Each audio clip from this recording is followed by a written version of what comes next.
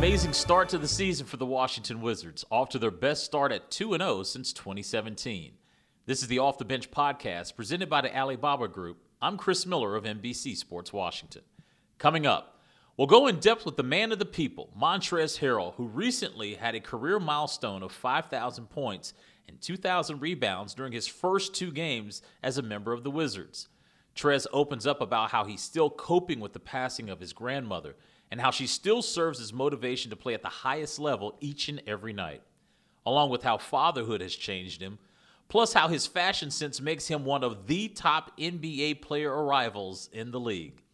But before we get to the interview, just a reminder, make sure you download and subscribe to the Off the Bench podcast wherever you get your podcasts. It's time now to chop it up with the man they call Trez here on the Off the Bench podcast.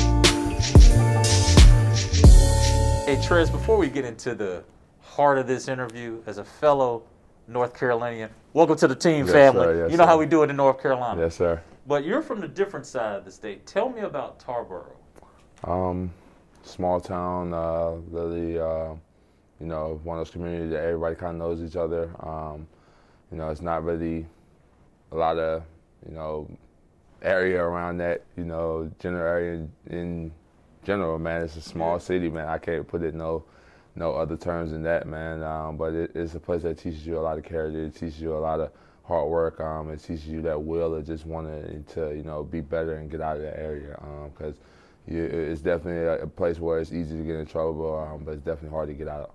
It's interesting to see how many people have kind of come through there that have made it in the professional sports realm. Right. I think of you, Todd Gurley, Drones, who played at Carolina, Calvin Bryant, former NFL player, Mike Caldwell, former pitcher.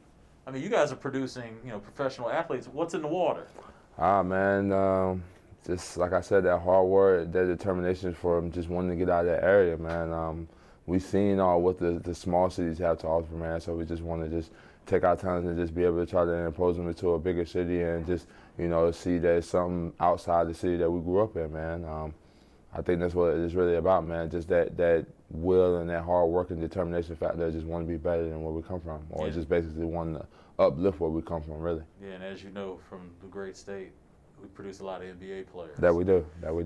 Has there ever really kind of been any bragging rights between you, CP, John? Nah, honestly, because I think more so it's about the state of North Carolina. Honestly, man, I think we kind of, when we see each other throughout the summer, we kind of have those, which city, battles. But in general, when it's the overall conversation, I think it's more so about repping the state of North Carolina. Honestly, man, because.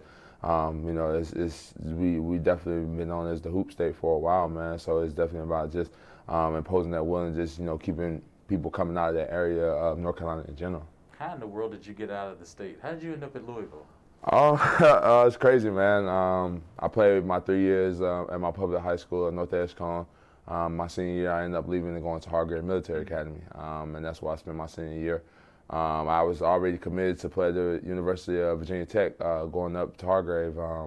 Senior year comes around, going throughout my season, going throughout my senior high school year, and the coach ended up getting fired. It was just a whirlwind of emotions, a lot of different things happening on what's going to happen next, what I'm going to do.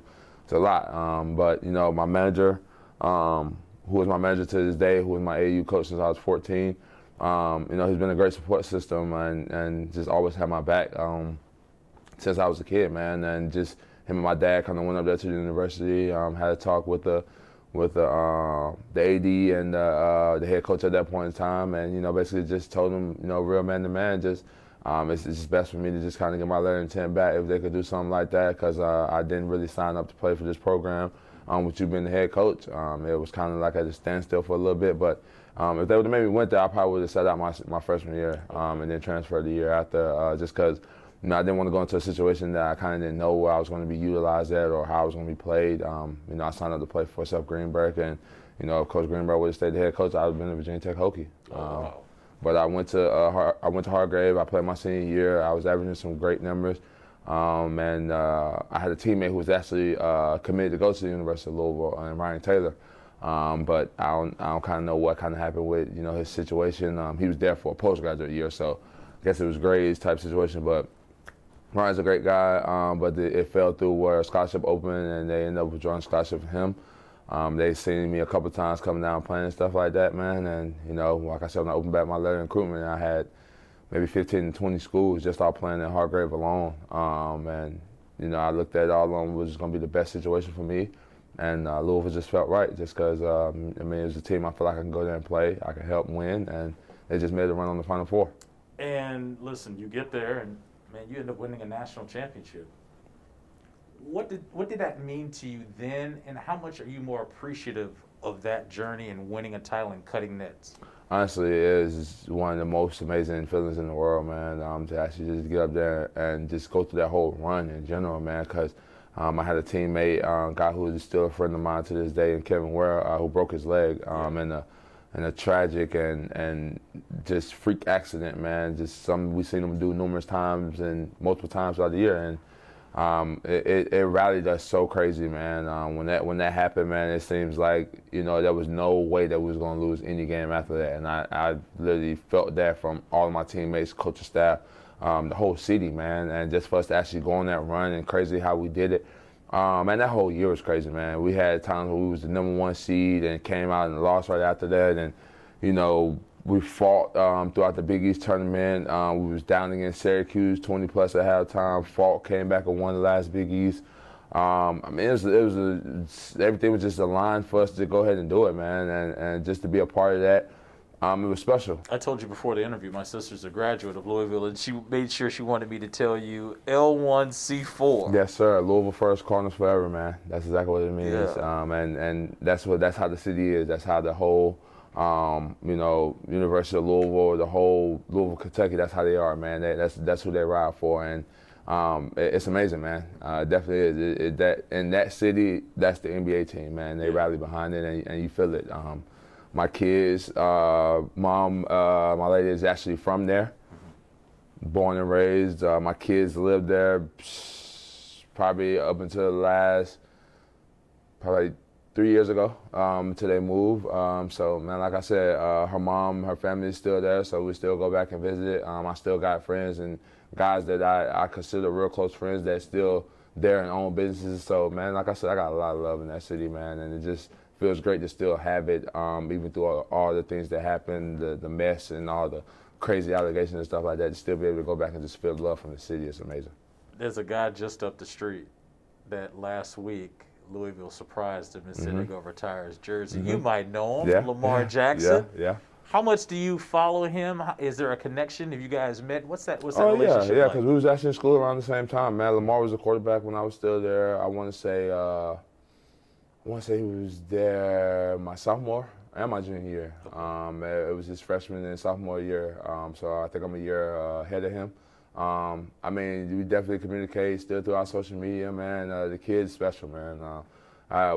It was crazy because him coming throughout, you know, the whole high school era, everybody was comparing him to Vic, and I was like, I don't know, man. I'm an Atlanta fan, man. I don't know if you can give that kid that much leeway, man, saying he a Vic, but seeing the things that he did throughout college at the University of Louisville, man, going on to win the Heisman, and then, you know, carrying over to the NFL, man, and the things he does for Baltimore, man, the kid's amazing. He's definitely, if not the hands-on close comparison to the Vic that I've seen, man, and he still is able to do it with his arm, man, and you know, the kid is a guy that comes from one of those areas that's small, worked his tail off, and you see it just by his craft, man. He's a guy that wants to win. He's a guy that puts in the time, man. He's not one of these guys that's just out here doing all the stuff, playing pro. No, he puts the work in, and you actually see it. I mean, even to off the field, man. He's, you know, negotiating his own contract with his mom, man. That's big, man.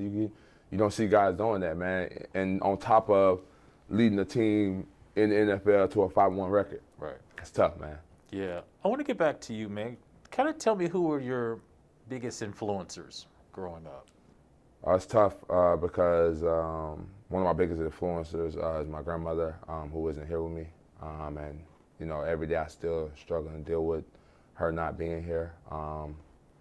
So she's probably definitely the biggest influencer in my life because she's a woman that was, you know, overcame all the different things that was thrown at her. Diabetes, partially blind, arthritis, a number of things my grandmother had, but you could never tell. Every day I seen her, every day we talked, every day we interacted with each other. It was like none of those things was, ever bothering her or was ever a factor. And to just see somebody go through all those things and still come up, still wake up every day with a smile on her face and keeping a household together, man, you can't draw up anything like that, man. My grandmother is, she's everything to me. Still to this day, like I said, I'm still dealing with the struggles of her not being here because losing her, I didn't get to say a proper goodbye, and it hurts still to this day. But I deal with it. I have my kids, I have my family, people that I live to fight for, that I continue to, make our family whole because that's what she did for our family. So that's my biggest influencer. That's my biggest support system, even still to this day, because I got to carry on the things that she left behind. Yeah. And what I mean by that is I got to be that support system through our family. I got to be that one that keeps our family together. I got to be the one that makes sure our family stays afloat because she did it for so many years. I know you had to leave during the bubble. Listen, this COVID thing's been difficult for everybody. It's the one thing that we all have in common. It's kind of how to deal with it. But you said something that really hit me, where you weren't able to grieve properly, at least at the time when she passed. How do you manage that every day? Because we all have lost somebody, and I don't think people understand we all have to deal with tragedy different. There's no timetable for it, Trez. You know what I mean? Right. To be honest with you, I still haven't. I'm still trying to figure out how. I talk to therapists here and there. Some days are better than others. Some days I wake up and, some that came over me in my sleep, it's reminding me of her. Mm-hmm. And this is plenty of times, man, that I had times where I'm going home and I've cried. Seen something that, resembles me of her, something that reminds me of her, and I just cry all the way home, man. I pull in my driveway, pull in the garage, sit in the car, and I just cry. That's the only way I know how to cope and deal with it, because I'm not really one of those people that are looking for somebody to pat me on my back or somebody that continuously to hype me up and stuff. No, my dad is one of the best dads that I could ever had. Whenever I did something as far as like successful, no matter what it is, we talked about the things that was wrong first before we went on and talked about the things that was positive. Gotcha. Because the things that was wrong is the things that we need to fix before we can actually add to more positive things. So that's how my dad raised me. So, I'm still dealing with it to this day, man. As you can see, talking about it, man, like I tear up, I start to, build up that emotion because this woman is the reason that I even picked up this game and playing this game of basketball. My first sport I played was baseball, man. That's what I was good at. That's what my dad taught me, switch hit and all that. That was my sport. But I hit the growth spurt, and not saying I didn't like basketball. I watched it, but I didn't really, have a passion or a love for it like I do now. And my grandmother imposed that will on me, man. All the little toddler goals growing up, the Nerf goals that you hang up. I went through a million of those things, man, and it was all because of her. Stayed over at my grandma's house a numerous amount of times, but the way my household was set up, I lived around the corner from my grandmother. You feel me? So my mom, my dad was at work. If we get off the bus, that's where I'm going, my grandmother's house. And 9 times out of 10, I'm staying there regardless, because and leaving me to go home around the corner is around the corner. You feel me? So, that's just how it was with my family. That's just how we've always been. So, be honest with you, I really don't even have no answer for that because I still haven't dealt with it. I'm still trying to every day. And to be honest with you, with that situation and how I am with my grandmother, I probably won't ever, be able to deal with it fully just because, I lost my best friend. Yeah. No other way to put it, man. I lost my support system to a certain extent. I lost my best friend. I lost my buddy. I lost somebody that just means the entire world to me. And I didn't properly have a way to tell her goodbye, thank you, and I love you. I wish you peace. I wish you find peace with that. Let me put a smile on your face. Thank you, brother. Tell me about your kids. Oh, man. My kids. Man, what can I say about them, man? Everything, really, man. They're the brightest point of my day, man. FaceTiming them and, just actually, watching them grow up, even to the extent where, when it's on FaceTime, my kids are so smart, man. They have their own phones. They know how to YouTube. They know how to do all the things in the world. My daughter's starting to sing now. She's 3. My son's 4. And just watching them grow and just watching them, blossom as kids, man, it's the most amazing thing in the world, man. My son and my daughter both kind of understand the concept of basketball to the point where they love watching me. And then when I'm leaving or going to go do something, they know what I'm going to go do. So when I'm going to go play and stuff like that, they instantly hear me, Daddy, you go play basketball? I love that, man. Or whenever I FaceTime my kids, like when I walk out of here, later on they're in school right now, but FaceTiming them is instantly, they can pick up the phone and I can hold a conversation with them before they even have to take the phone to their mom. Like, you can't ask for nothing like that, man. And like I said, every time I see my kids, man, that's the smile and the light and the energy that they have that pops on their face, man, and then to hear them call me dad, you can't buy things like that, man. Fatherhood, man, it's one of the best jobs in the world, isn't it? Man, I wouldn't trade it for the world. And they get to see you play. What's that like with your daughter and your son when they see Daddy dunking the basketball and playing with all that energy? That's amazing because my son goes home and he's starting to imitate it now. Oh, yeah? He's imitating it now, man. He wants to shoot with the bigger basketballs and his little toddler goals and stuff like that, and I have to just coach him and tell him, like, yeah, we can get a bigger ball or heavier ball to fit the goal, but you can't shoot the ball that Dad used in your goal, son. So they're imitating the dunks after me. My son, he's been shooting the basketball more because at first it was just running up to it and dunking it real hard, making the goal fall. So sound familiar? Yeah, tell me about it. So, man, like I said, it just goes back to see how smart they are, man, and really noticing and pick up on the things that I do, even with it coming down to my job, man. And like I said, like you said, fatherhood is you can't buy feelings like that, man. Yeah. So you've only been here a short time, but I'm here to tell you, on the record, man, you're a fan favorite already. It didn't take long for people to hit me on Twitter being like, man, Trez is that dude. What is it about the way you play that gravitates so much, you think, to a new community like D.C.? My hometown, where I'm from, the culture,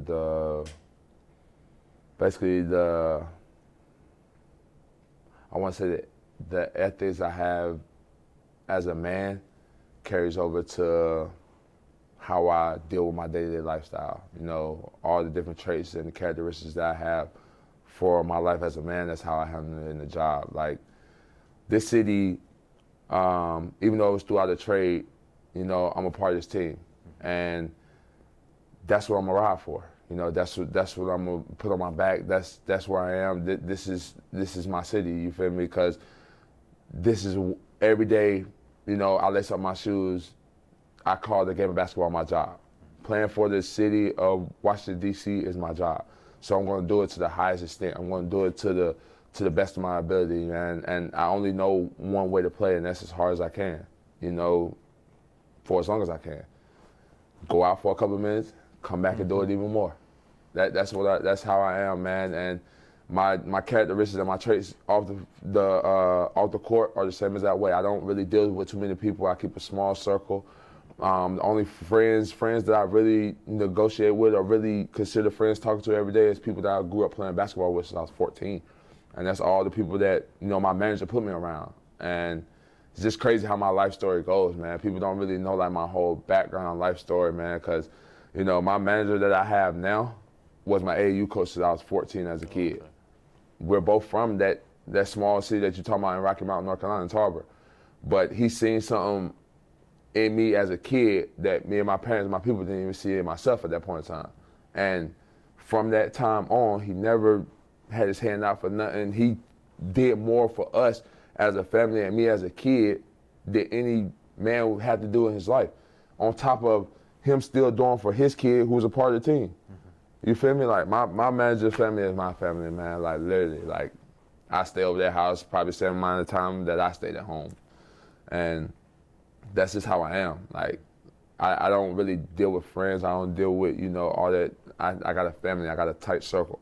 The people that's in that circle, and no matter what you do, 9 times out of 10, I'm riding for you.